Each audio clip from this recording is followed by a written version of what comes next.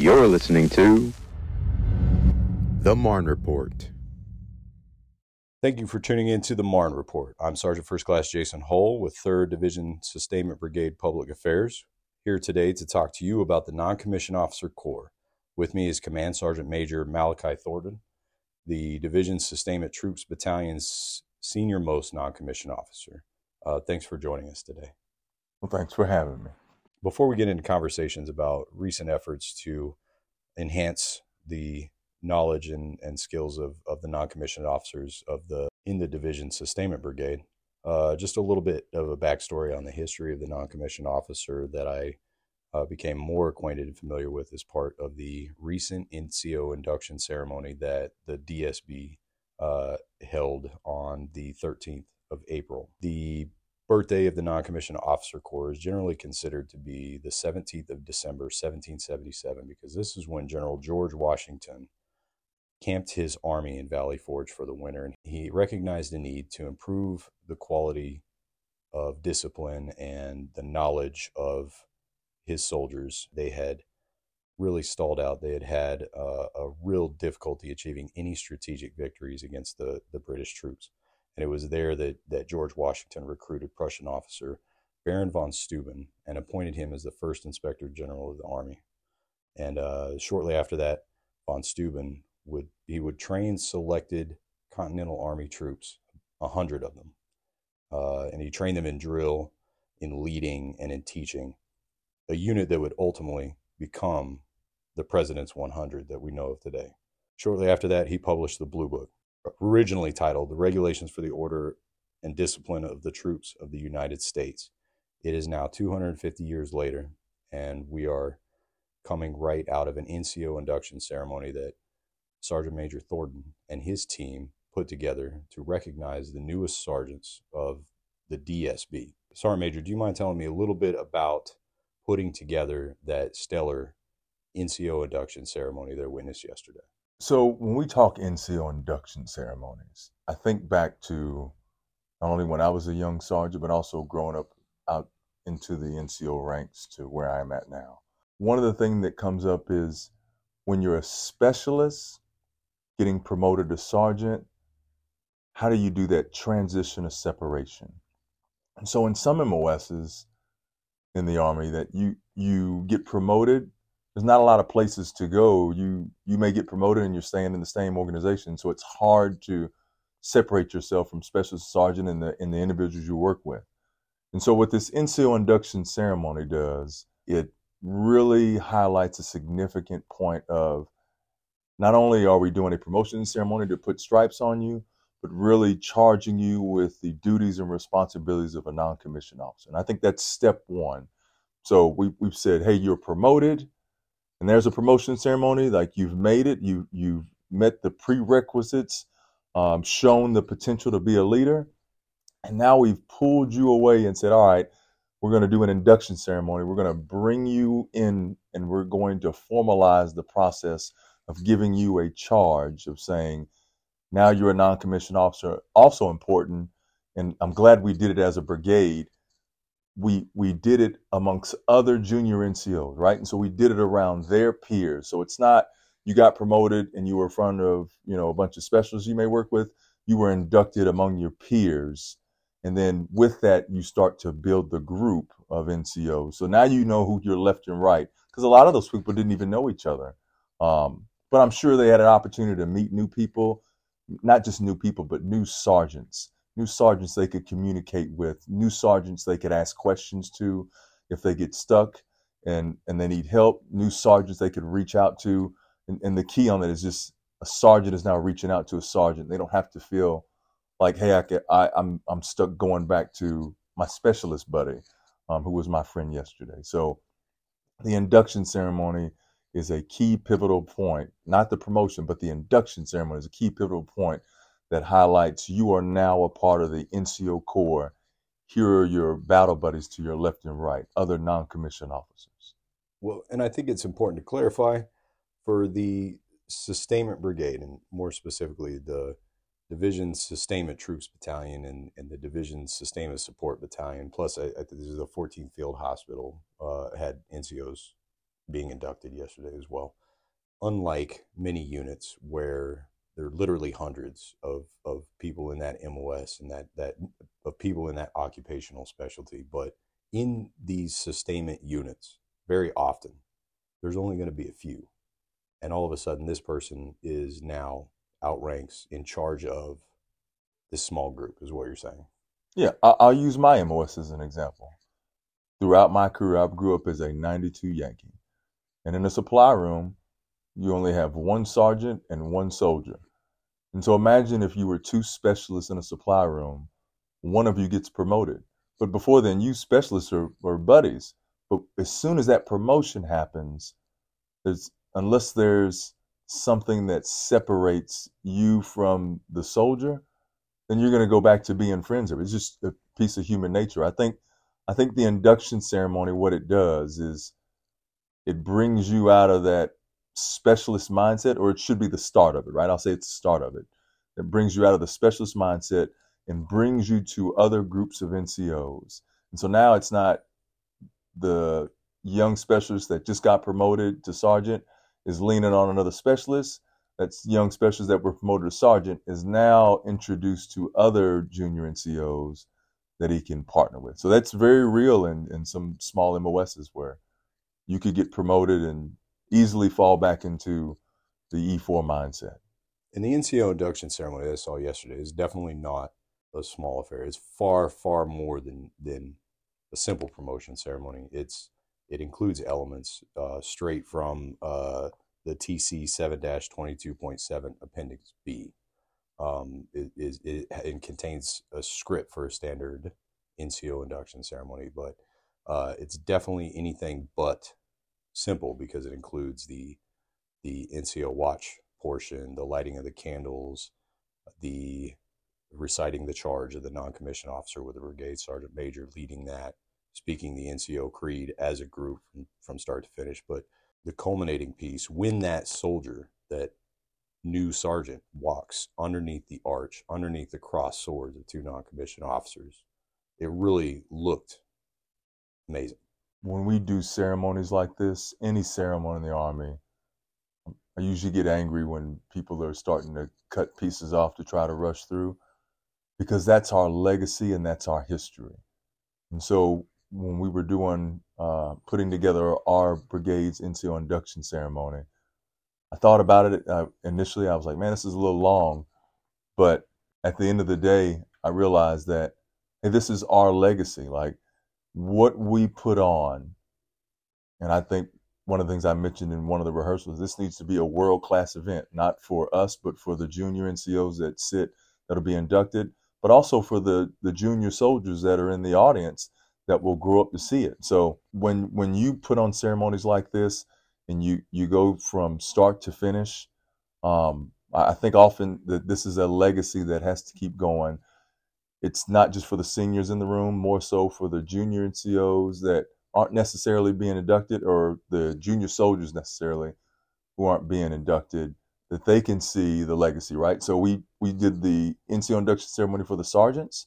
And of course, yes, that was their ceremony to be inducted into the NCO Corps. They saw a piece of history and legacy to continue forward, but also the people in the audience. I had a person talk to me, one of the officers said, "Is this a secret event? Can I go?" I said, absolutely, you can go.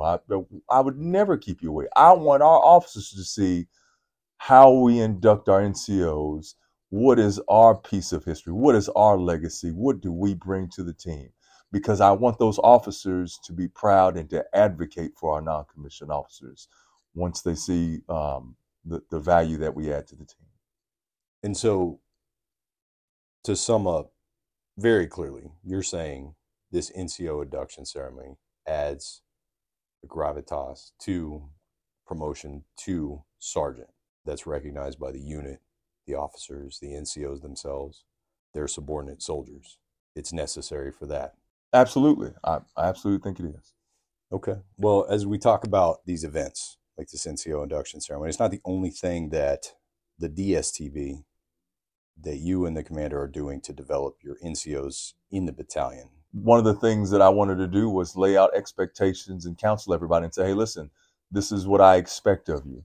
So that was part one. The other part is whether it's one-on-one counseling, whether it's out at field training sites, like we just did a base defense live fire, and not only pulling my first sergeants in, but also pulling those senior NCOs, sergeants first class, platoon sergeants, or section NCOs, and then grooming them on some of the specific things that they should do.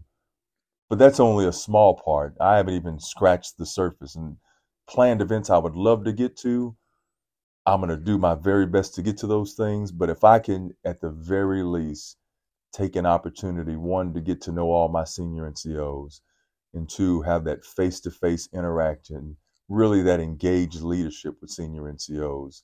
But if I can influence the sergeant and staff sergeant behavior through the interaction of the senior NCO, sergeant first class, then I think I've done my job at a satisfactory level. So you're saying too then that the best method is there are scheduled LPDs, there are scheduled counseling sessions, but there's also the impromptu hip pocket type interactions, whether it's individual or with collective, the staff NCOICs or the platoon sergeants, that E7 population. You're saying is a multi-pronged effort? So we do have scheduled LPDs, but I really like finding a leader in a moment. And what I mean by that is nothing can replicate like a leader making a mistake in a moment and then let's converse about this mistake. Let's retrain on this mistake. We'll do LPDs. As a matter of fact, I had in the very beginning, I've got to redo it again. Instead of me coming up with a plan, I had 3 groups of senior NCOs develop plans as it relates to how do we go to the range and what are the products we build to do for the range. One of them was PT.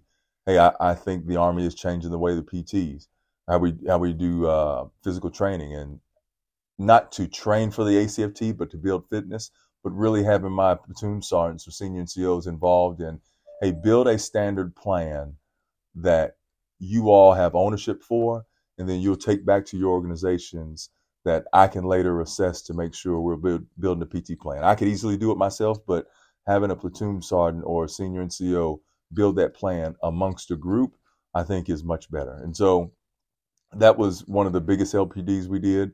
And I'd like to replicate that. Really, when it's, hey, find a problem and let's not have Sergeant Major fix it. Let me bring senior NCOs, platoon sergeants in, sergeants first class in.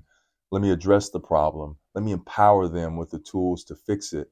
And then at the end of the day, hey, have those small groups bring it to all the senior NCOs in the battalion and then share what the problem was, share how we solved it. And then that's it. Sergeant Major slap the table and then send them out to execute. And then we just assess to make sure it's the standard going forward and everybody's meeting it. Coming back to one thing that I saw, that I heard from the NCO induction ceremony, was Sergeant Major Leitner, his remarks on how junior non-commissioned officers set the culture within their unit. And this is a broader Army position that is really the junior leaders that own and have the greatest amount of influence on the culture of those small units. And it is right in line with the Sergeant Major of the Army's "this is my squad" concept and philosophy. It's those junior leaders that are at the level to build and sustain trust, exemplify professionalism, and the esprit de corps that is key components of the warfighting profession. What are your thoughts on how junior NCOs have the power to shape the success of those small units? I'm going to be all over the place when I say this, because I was thinking about what you were describing, and a lot of thoughts are going in my head. So starting at first sergeant, and even now as a sergeant major, we'll do farewells, close out formations, give out awards. And then I'm in the position where I'll get the standard, thank you, Sergeant Major, for whatever. I didn't really do anything special. But the key thing I'm looking for is when that soldier says, thank you, Sergeant, whatever their name was. And when they talk about everything that Sergeant, whoever it was that did for them, like that really sticks out. That means Sergeant was taking care of that soldier. That Sergeant made an impact on that soldier, right? And so that's an indicator to you. Yeah, it's absolute. If the soldier is thanking their buddies and then not their sergeant, then it's like, well, Sarge probably didn't have an impact. So I wholeheartedly believe that the sergeant, team leader, the staff sergeant, squad leader is where the rubber meets the road. Most problems will go away when those two individuals are deeply engaged. And I'll give you an example. As a first sergeant, I would bring in the new soldier and I would bring in the supervisor at the same time. And I would give a few instructions, but very specific of, you're going to make sure the soldier, if they live in the barracks, expect their barracks room. You're going to make sure they lay out their TA-50, and we were in the 82nd at the time. So I said, that soldier will have a beret before tomorrow morning. And so that was me really pushing, how do I get the sergeant involved with the soldier? Because that culture wasn't 100% there where I wanted to be, right? And so the more that sergeant could have interaction with that soldier, I think it was best. But the soldier just walked away with, yep, Sarge helped me lay out my TA-50. Sarge made sure I had my uniform straight. And then that started the development of, hey, if I have a problem, who do I go to? Well, it's already been identified. The counseling would happen, so the soldier would know who their supervisor was, their expectations, where to go around the facilities, around the installation, so they're integrated properly. And so I wholeheartedly believe that if the sergeant is an engaged leader, then that soldier trusts the sergeant. They're going to bring problems to the sergeant. They're probably going to bring more than what the sergeant wants to hear. And that's sometimes not necessarily a bad thing, because you have that open line communication. And that level of trust will go leaps and bounds when it comes to accomplishing tasks. Soldiers will probably want to do more for that sergeant than what's legally authorized. But that just shows to the trust that sergeant built in that soldier. So yes, if sergeants are engaged leaders, as they should be, as they must be, then like half the problems we wouldn't have half the problems that you see in some organizations that exist. Probably your biggest problem will be how to slow down excellence, because everybody will try to be the absolute best they can, because the soldier would not want to disappoint the sergeant that had helped raise them in the organization. I'm wondering if you have any anecdotes from your past personally, or examples of NCOs that imparted these type of ideals onto you that you'd be willing to share, maybe in helping us understand how it shaped the NCO that you became. No one person helped make me who I am. And so, because it takes a village. Oh, yes, it does. And so I had to learn to really listen to what everybody was delivering to me. There's some small things that just never have left my mind. We were in the field, and I had a sergeant say something very simple that stuck with me and said, hey, listen, you're the NCO, you have all these soldiers. If we have soldiers that are doing pulling guard throughout the night, something very simple of, you will go in the middle of the night and check on those soldiers in those firing positions. I didn't know what it meant, but I just knew as a young sergeant, I'd better do it. And then later on, I had a sergeant major in a harem farewell say, he talked a lot about giving back. At that time, I didn't know what it meant, but I said, all right, I'll put it in the toolkit. Here I am, sergeant major, and I realized and those are just a couple examples, but we just did our field exercise, our live fire exercise, and yep, we had to have soldiers out in firing position. So I found myself repeating the same things. And so I'll use, hey, check on soldiers in the middle of the night and give back as the examples. Soldiers appreciate when you check up on them. And it's best when you do it at night. And they know you could most definitely be sleeping in your bed, but you pick the hardest part out of the day to go check on those individuals. And then if you as a soldier, you was a sergeant or a soldier one time, so you knew how it felt in that fighting position. So why not give back the same feeling of what someone gave to you when you were growing up? You know what I mean? So I think giving back everything that I have learned and sharing with people also not only helps build the individual, but it helps build yourself as well, right? It makes you humble, you know what I mean, as you go through. So, but I've had a lot of outstanding leaders that set the example and they led by the example. And here's another key piece when it comes to making mistakes. And it's okay to make mistakes, right? And so during the induction ceremony, so some people made a mistake, and I said, listen, it's okay to make a mistake. You're never going to forget that mistake, which means you're gonna build hard to improve on your position, which I think is important. But like just letting people know, like, it's okay to make mistakes and then grow from it, not only helps develop them, but makes them a better leader to help grow individuals, right? And so, well, because you're always improving your fighting position. Absolutely. And the last thing I'll say is, you pick a standard, you don't move the goalposts, you move the football. And yes, it's a tough standard. Yes, it's hard to get. And you're not always going to meet it, right? But as you continue to grow, you'll get that. You'll finally get there. You'll eventually get there. As long as you keep your ears open and you're always willing to learn, you make mistakes, you go forward, but never move the goalposts. Just move the football down the field. Well, thank you again for your time today, Sergeant Major. This has been a great conversation on a topic that I know you care a lot and are very passionate about. Thanks for having me. Thank you, listeners, for tuning in to the Marne Report. Once again, this is Sergeant First Class Jason Hull, and we will see you next week. Rockin' the Marne. In the coming months, you might hear a lot of noise coming from Fort Stewart as our brigades go into ranges for gunnery. Cold weather and overcast skies can tend to amplify the noise. Don't worry, that's just the sounds of freedom. If you have any concerns about noise, please feel free to call 210-9375.